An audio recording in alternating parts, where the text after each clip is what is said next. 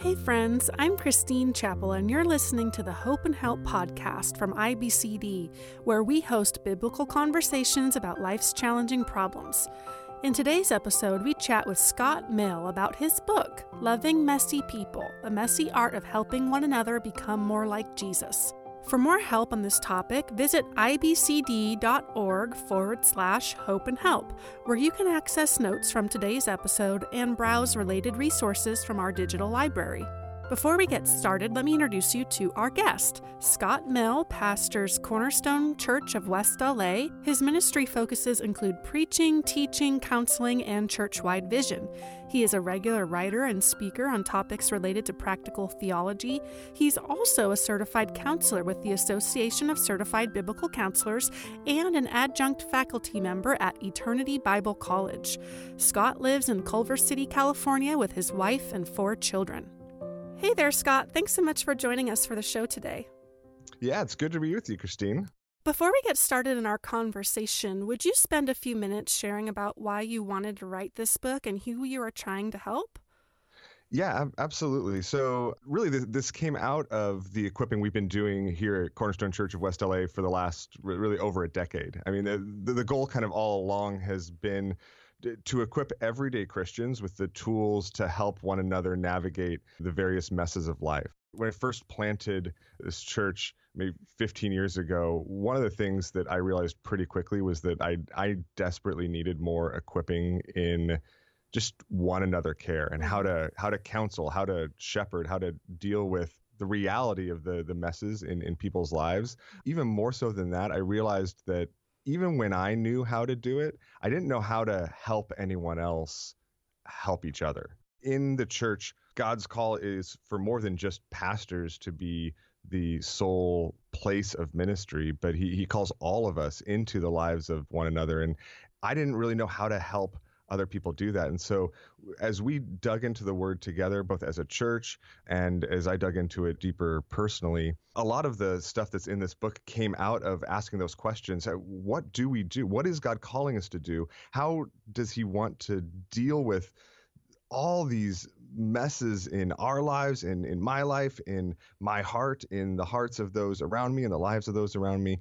And the more we saw people's hearts captivated by the love of God, by the power of the gospel, and the more and more we continue to see people transformed in the midst of their suffering and from their sin, that was something that it just wanted to share with more and more people, more and more churches that I know sometimes are asking those same questions. Well, I'm just super excited for this material that you present in the book. Number one, because it's a passion of mine, and I personally have benefited from my own church's desire to kind of stand in that gap and really follow the call that is in Ephesians 4 about the pastors and the teachers. You know, part of their mission is to equip the saints for ministry. And I really feel like the book that you've put together with Loving Messy People does take away some of that guesswork as to how we even get started in something like that.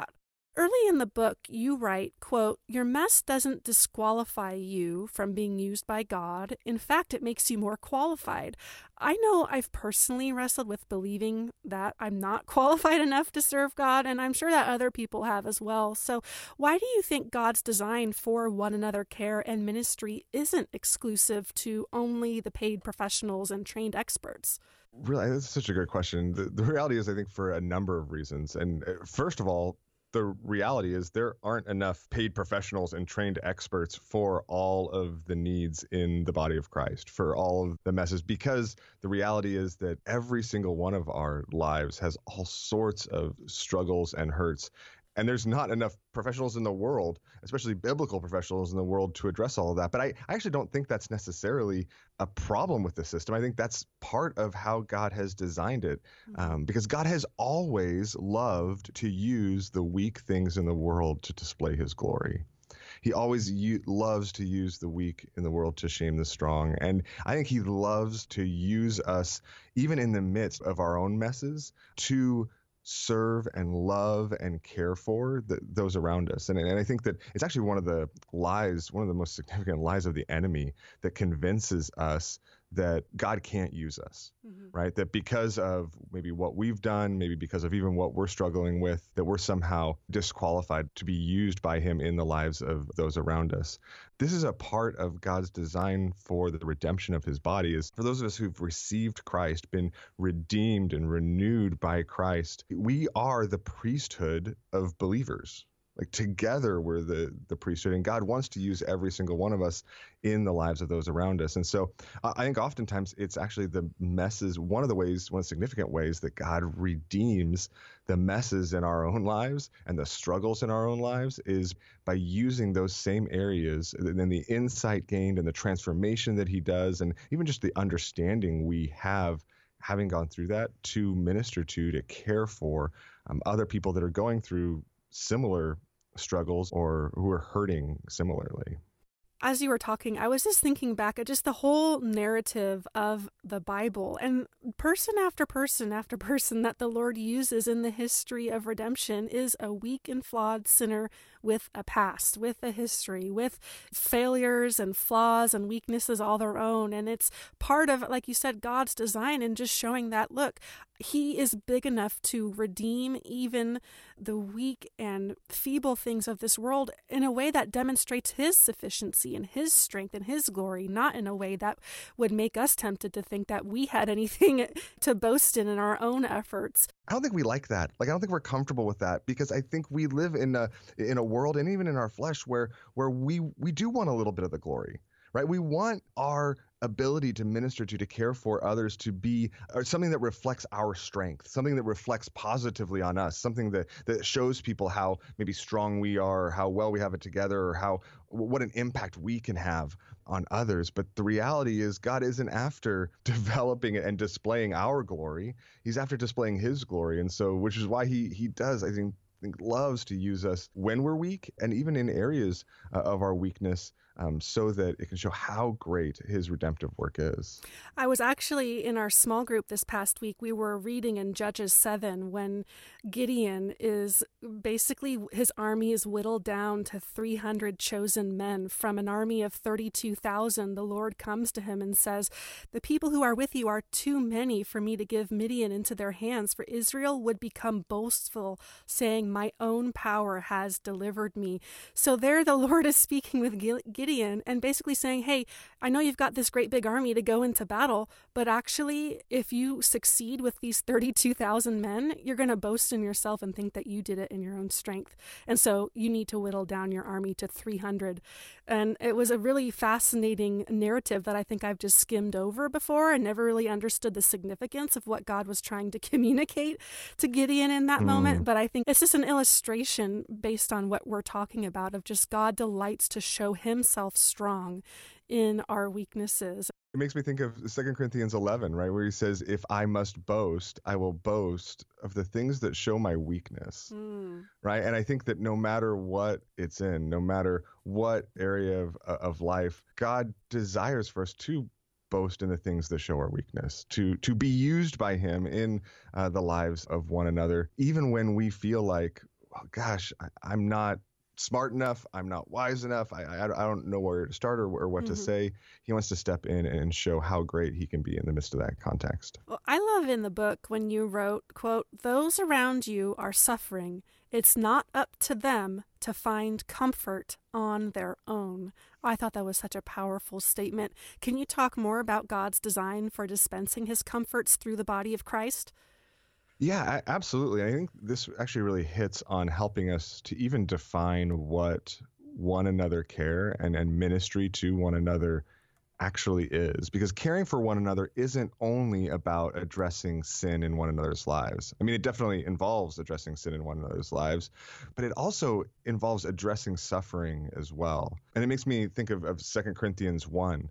It says, "Blessed be the God and Father of our Lord Jesus Christ, the Father of mercies and God of all comfort, who comforts us in all our affliction, so that we may be able to comfort those who are in any affliction with the comfort with which we ourselves are comforted by God." And God is calling us into relationships where he wants to use us as the agents of his comfort. the agents of his comfort to those around us. And when people say, I wish God was just standing there and I could like see him face to face, or I could hear his voice audibly, or I could just be held by him, I think in a very real sense, God calls us to be his hands and his feet in the church, to be the ones who are sitting there speaking his word, speaking his encouragement, speaking his hope, the ones that are sitting there that people can see, oh, look, I'm not alone. Even if this person that's seeking to minister to me isn't saying anything, that they're here, I can see them, right? To be the people that will hold others while they weep when God doesn't exist here in physical form right now. He's left us here to be that kind of comfort for one another, with the kind of comfort that he's shown us in all sorts of different ways, most significantly through other people and through other people speaking the truth into our struggles and our hurts as well. Yeah, I love to reflect on that 2 Corinthians passage and just think that we are built to be conduits of comfort. And I actually looked up the definition of the word conduit because I use it a lot in this context. And I'm like, I should probably know exactly what that means. And a conduit, the root of it actually comes from the idea of a pipe, so a water pipe or something that is a pass through. And so I can't help but think we are called to be conduits of comfort. Basically, we're like pipes where Christ, the living water himself, funnels through us and out into other people. And we're just passing him along. We're passing along the comforts we received. We're passing along gospel truths that have taken root in our heart and have ministered to us in our pains. And so I just love that idea of God's design for one another care. And also to think of it, in a negative way when we don't want to be that conduit and we want to hoard all of God's comforts, just to think of the people who suffer because we're not willing to step up to the call and really love one another in the context of the local church in the way that God has called and designed for us to do so. What are some of the reasons why Christians might hesitate to care for someone else in the middle of their sin or suffering?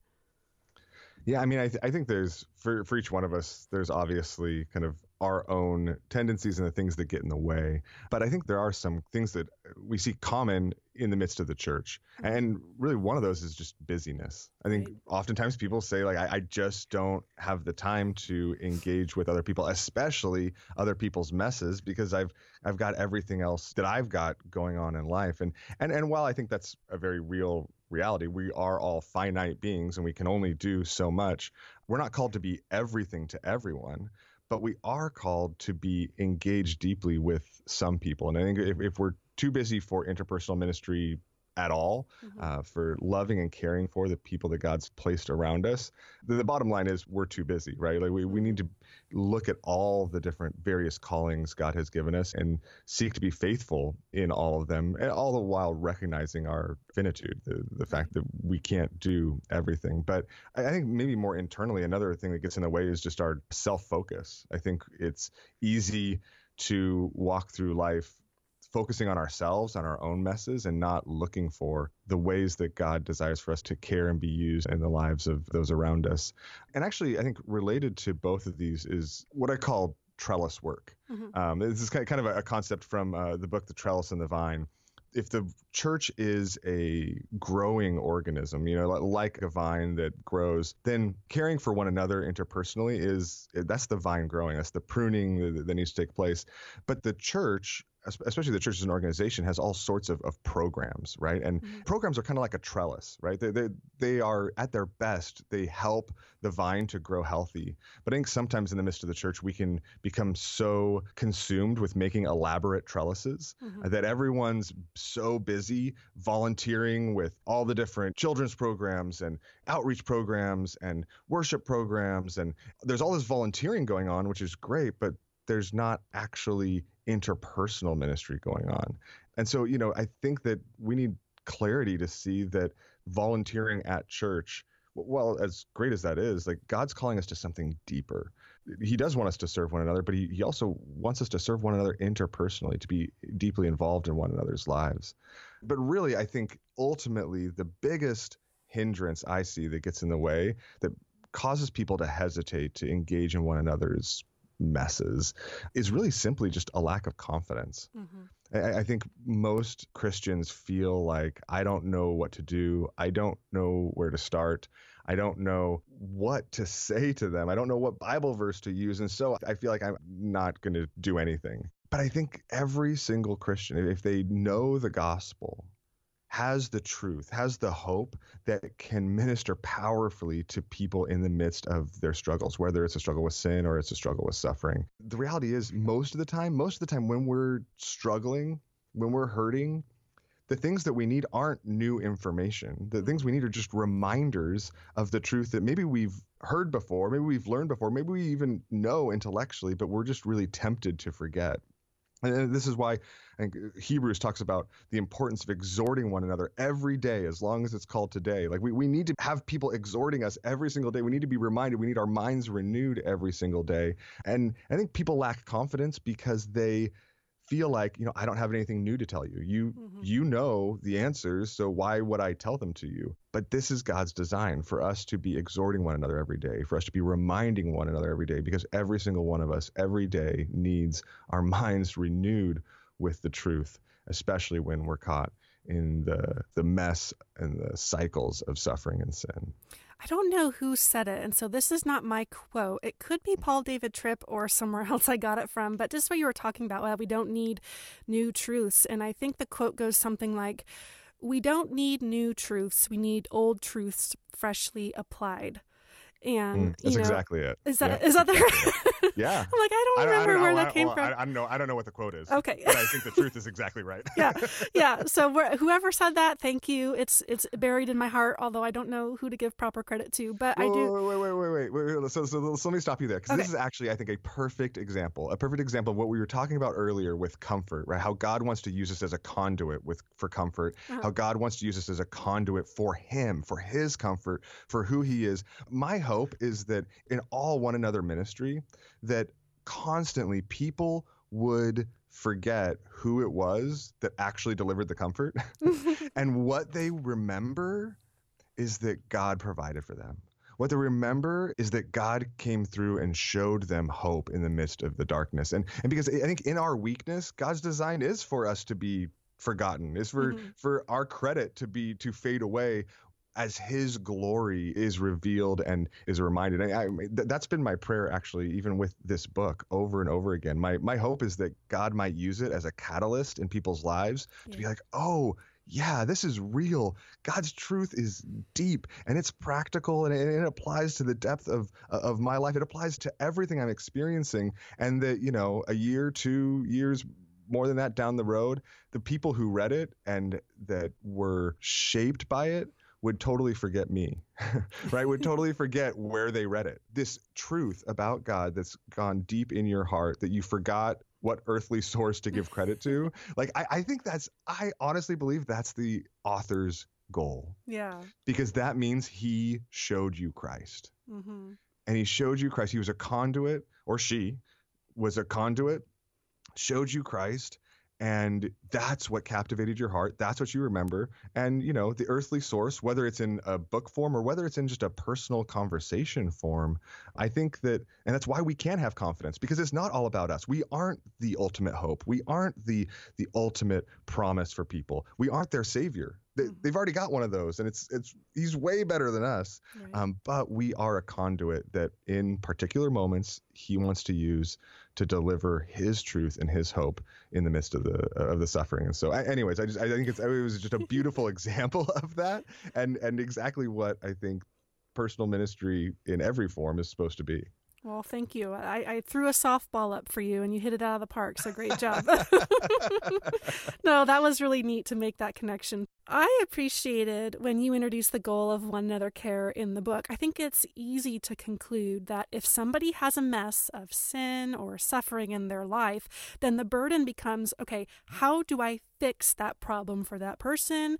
And because so many of us feel ill-equipped to offer meaningful solutions to challenging, nuanced problems, we shy away from hurting people altogether.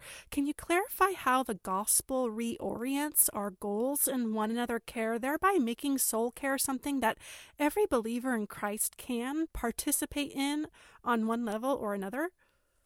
Yeah, I mean, I think that the gospel shows us God's goal for personal ministry and really God's goal for our lives. And when we step in, and even when people are struggling and you step into that struggle with them, their goal most often is going to be, I just want you to fix this, right? I just want you to make it go away. And very quickly, your goal can be, okay, I'm just going to try to fix this. I'm going to try to figure out a way to make it go away. The problem is we're not empowered to do that. Now we can oftentimes care for them in ways that helps to alleviate suffering, that brings comfort, that can show them the way forward out of sin. But God's goal is something deeper and greater and something that's beyond what we can do ourselves, right? God's goal through the gospel is transformation. Is gospel-motivated transformation. It is gospel-motivated transformation into becoming more and more like Christ. And the reality is that it's only biblical transformation that can help us become more like Jesus. And it's only biblical transformation that is empowered by the Spirit of God that dwells in every single believer. And really, it's only biblical transformation that helps us to grow in our relationship with Christ, getting to know him more, having the capacity to understand his grace and his love and his glory and his awesomeness and more and more and more in our lives. And so he wants to draw us closer to him interpersonally. And through that relationship, he wants to transform us more and more into Christ. And to the extent that our personal ministry is after a different goal than that, we are going to be frustrated. But when we remember the gospel, and when we remember the goal of the gospel in pointing people to Christ and helping them to become more and more like Christ, it shapes what we do and reminds us of the whole purpose God has placed us together in the body of Christ, which is so that together we can grow, as Ephesians 4 talks about, to the measure of the stature and the fullness of Christ. If you're a note taker, I just want to point out something that Scott said that rhymed. I'm not sure if you did it on purpose or not, but you said something to the effect of the gospel shows us God's goal. So the gospel and God's goal, I think that just is a really neat way to remember that when we are ministering the gospel to other people, that we are to remember what God's goal is. And so thank you for that. That's a really great note. In the book, you offer a structure that gives us some idea of how we might begin to become better ministers of the gospel to one another. Can you share what that framework for gospel care looks like in a broad sense?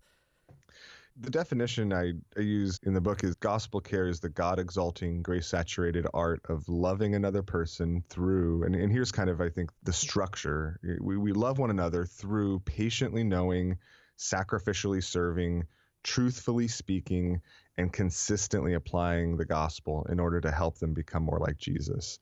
And really, it's that framework, most simply, patiently knowing, know, serve, speak, and gospel. If using gospel as a verb is nails on the chalkboard for you, I defend it in the book, but I can't take the time to do it now. But I think it's important because we've been, as Christians, we've been making nouns into verbs ever since Scripture was written, and gospel is used as a verb multiple times in Scripture itself. But in order to care for one another, I think so many of us get completely overwhelmed with all the different things we're supposed to do, right? If you read through the New Testament, there's just all these different one another commands, and you're like, how do I keep that in my mind? Do I write it on my forearm and just check, okay, check, I'm doing all of these things. But I was trying to think through and find a simple way to summarize all the things that we're called to do in loving and caring for one another.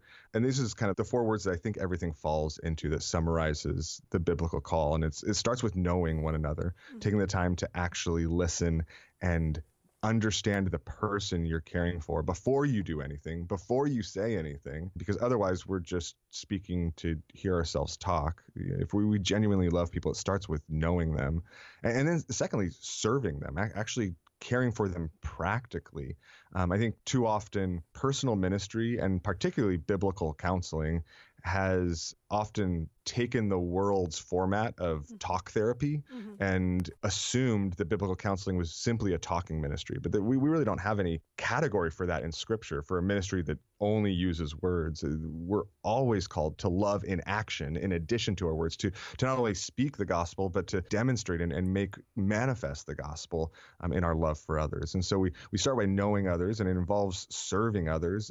And at the same time, it does involve speaking to one another, speaking truth in love, speaking truth wisely into each unique situation. Finally, gospeling is just the reminder, the renewal of the mind. We've been talking about, Romans 12 or Ephesians 4, when they talk about renewing the mind. What we're renewing the mind with is gospel truth, is the truth about who God is, what he's done, who we are, what he's done for us, and what that means for our lives. And then in light of that truth, being called to live lives worthy of that calling, as it talks about in Ephesians 4:1, right? We're called to live lives that are consistent with who God has declared us to be in Christ. And all of that flows out of reminders of the gospel and reminders to live in lives that are consistent with the gospel.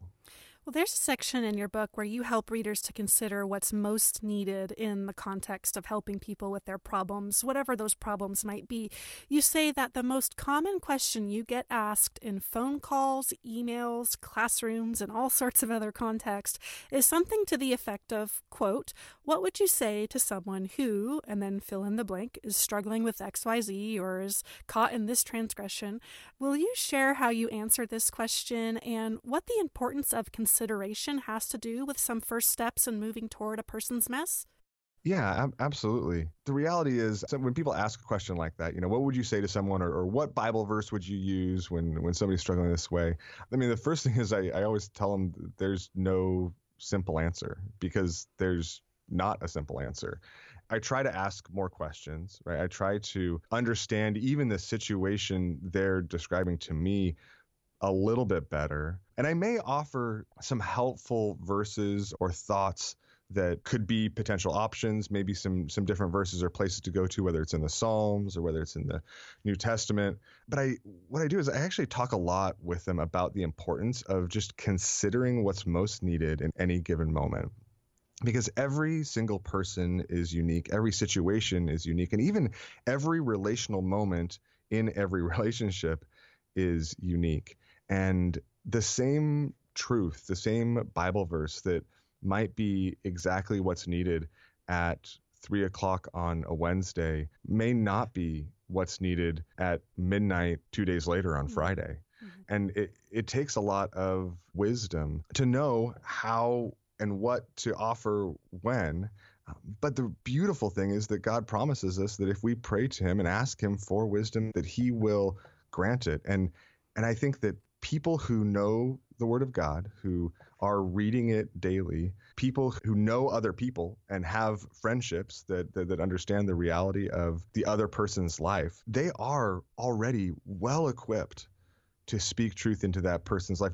They don't necessarily need like a key verse from me, they don't need to know what I would tell a hypothetical person. They just, before the Lord, prayerfully need to ask, with what I know about the gospel, with what I know about truth, with what I know about who God is, what does this person need to hear in this particular moment? And as they do so prayerfully and humbly, I trust God's going to use that act of love powerfully. We are weak and limited, and that we need to be okay with that when it comes to walking alongside other people, lest we be tempted to think we must come and minister to someone with answers. We have to come bringing, I've got my 2 bags of biblical solutions on my shoulders, and we're going to fix this problem. Again, going back to the gospel, what is God's goal for this person in this situation? And that takes so much of a weight off, that we're not coming in to be someone's savior. We're coming in to show love and compassion, or coming in to speak a hard word in a moment where a rebuke is needed, but in truth and love and in grace. But mostly just to understand what that person is experiencing, and then, like you said, being wise and trying to discern what is the most important thing they need to hear at this moment. Because sometimes those hard conversations in the midst of someone's suffering is not what's needed. They need compassion. They need a ministry of presence, perhaps, of you sitting in ashes with them and crying and weeping with those who weep. Yeah, exactly. And I don't want to downplay being prepared. Like, I think it makes a lot of sense to go into any given situation with some Bible verses in mind, with some things that they might need to hear in mind, but to go in with them with an open hand, asking, what does this person actually need right now? With a listening ear that's trying to figure that out, instead of going and just kind of waiting for your turn to deliver the things that you've already prepared. Which I think is tempting, because it feels simpler. It feels easier. It feels less dangerous than standing in the moment and going, God, help me. Right. Lord, how do you want to use me in the midst of this? Lord, will you grant me wisdom? Will you grant me insight? Will you grant me ears to hear? But the reality is, when we want to just deliver our message, when we want to deliver our preparation, again, it can very subtly be a way that we're actually being tempted to deliver to other people ourselves, and for us to be, in our logic and our planning, to be their hope, when God just wants us to point them again and again and again back to him, to the reality and the promises of Christ. Well, there may be pastors, elders, or church leaders listening to this interview today, and they recognize the need for soul care in the local church, but they have no idea what is even involved in getting a ministry like that started. Maybe the task sounds really daunting to them. Would you share some insights as to how those leaders might begin to pursue a plan of implementing an intentional soul care strategy in their church? I love this question. I love this question because I think it is so common, and I think it just hits the nail on the head with so many struggles, not just for people in the midst of the church, but for pastors as well. And so, speaking specifically to pastors, I think step one, I'd say, make sure you're doing intentional soul care yourself, right? Because you can't teach what you don't know. Now, number one, you need to be growing closer to Christ continually yourself. You need drawing yourself closer to him, having your mind renewed regularly as well. But also, you need to be engaging with those in your church interpersonally, not with everyone, because you don't have capacity for that. You're finite as well. But being involved in interpersonal ministry yourself is, I think, the very first step to being able to equip a church to do soul care with one another.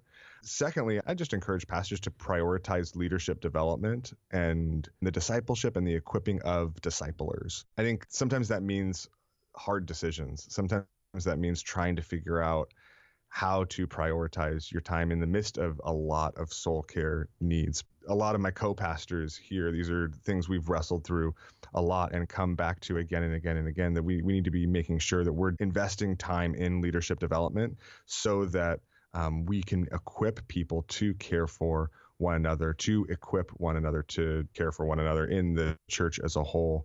And so prioritizing that in the life of the church is also just incredibly important. Third, one of the most helpful things that I've done is just asking my leaders where the needs are. Mm-hmm. Instead of just assuming where the needs are, instead of assuming kind of what people need to be equipped in, or even what the struggles in the midst of the church are, I think I shouldn't assume that I know everyone or know what the church needs best. I need to ask other key leaders in the church, where are the needs? Where are the pain points? And if you're going to teach people how to listen on an interpersonal level, it starts with being a listener on an organizational level, on a church-wide level as well. Fourthly, I think that there are a ton of great resources available throughout the biblical counseling movement. If you don't know where to start, or maybe you hear, there's these particular issues that I just keep hearing coming up over and over and over again in our church, get equipped to address those particular issues. There's so many resources available in the biblical counseling movement.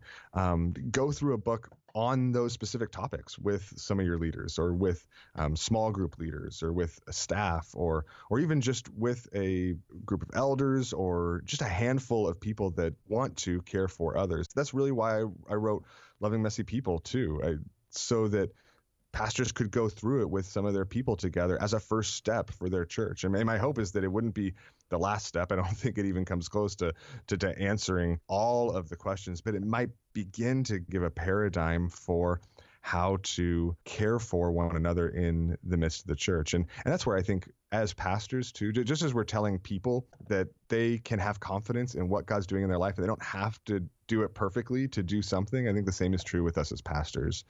I don't do this perfectly in our church.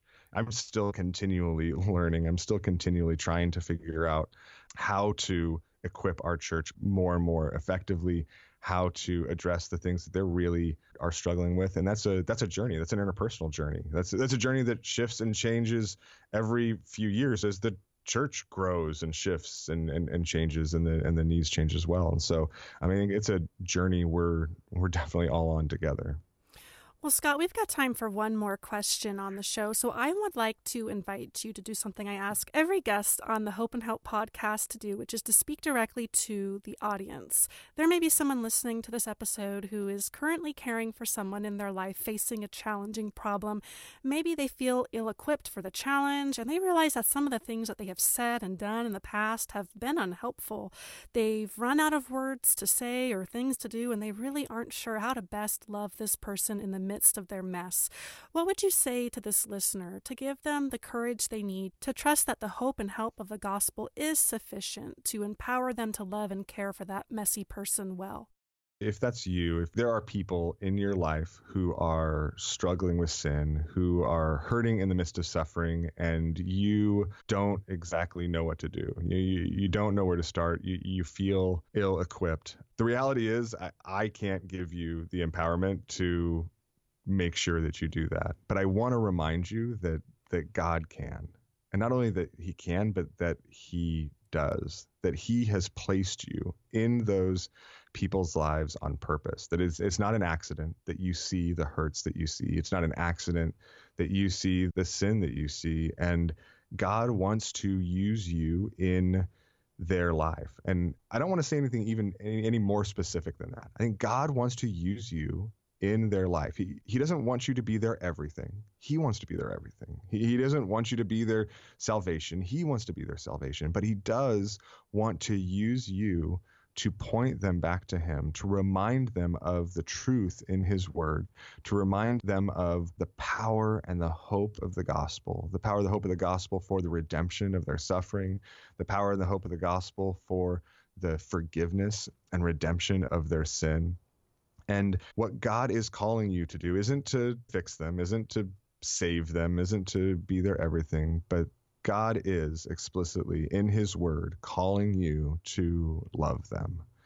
And so I just want to encourage you to, even with all the fear and the struggles and the lack of confidence that you might be feeling, to step out in faith, trusting that as you strive to love those people, God is going to provide for you. He's going to give you wisdom. He's going to give you courage. He's going to give you boldness. And he's going to show you his love so that you can love those around you with the love that you have received first from Christ. Well, Scott, I am just so thankful to have had this conversation with you today. I personally have been so encouraged by the insights that you share in your book and even through this conversation. So thank you so much for that. If there is a listener who is interested in learning more about your ministry and all the activity you have going on, is there some place online that they can go to connect with you? Yeah, I mean, probably the easiest place is just our church website. That's cornerstonewla.org. That's Cornerstone Church of West Los Angeles. And so it's cornerstonewla.org. You can connect with me there. I'm on the major social media channels as well. I don't live there because not sure it's a healthy place to live, but I am on there and I'm happy to, would love to connect. The book's available on Amazon and at Shepherd Press as well. Love the opportunity to connect and help however we can. Well, if you are interested in getting connected with Scott or even in checking out his brand new book, Loving Messy People, The Messy Art of Helping One Another Become More Like Jesus, scroll down in the show notes, click the link there, and it will take you to the page where you can access all of the links that we're talking about. Well, again, Scott, thank you so much for joining us on the show today. I really hope that people are encouraged and equipped through this conversation. But more than that, I hope that they will buy a copy of this book. This is a really great resource that can help start the beginnings of a soul care ministry in a local church body. So thanks again so much for working on the book and for showing up on the podcast to chat about it today. Absolutely. Thanks so much for having me, Christine. This is so enjoyable to get to spend the time with you. Before we let you go, I'd like to remind you to visit ibcd.org/hope and help. There you can check out the show notes from today's episode. If you enjoyed today's conversation, why not subscribe to the podcast? That way you'll be notified when new weekly episodes release. Also, please don't keep the Hope and Help podcast a secret. If you know someone who could be encouraged by listening to this episode, please do them a favor by sharing it. Thanks so much for listening to today's show. Be sure to join us next time on the Hope and Help podcast.